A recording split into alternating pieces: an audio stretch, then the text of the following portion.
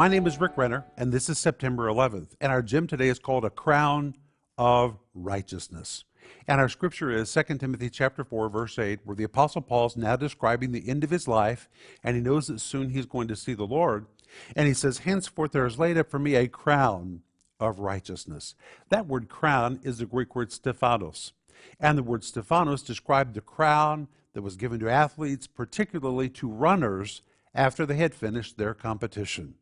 And when a runner or an athlete had finished his competition and he came to the end of the track or the end of the game and was declared the champion, they placed on his head a crown.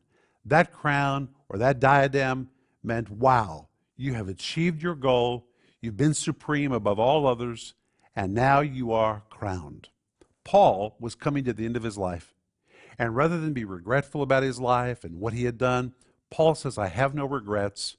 And in fact, I'm looking forward to seeing the Lord when he is going to place his crown on my head because I finally finished my race. He's going to give me a diadem. He's going to give me a crown of righteousness.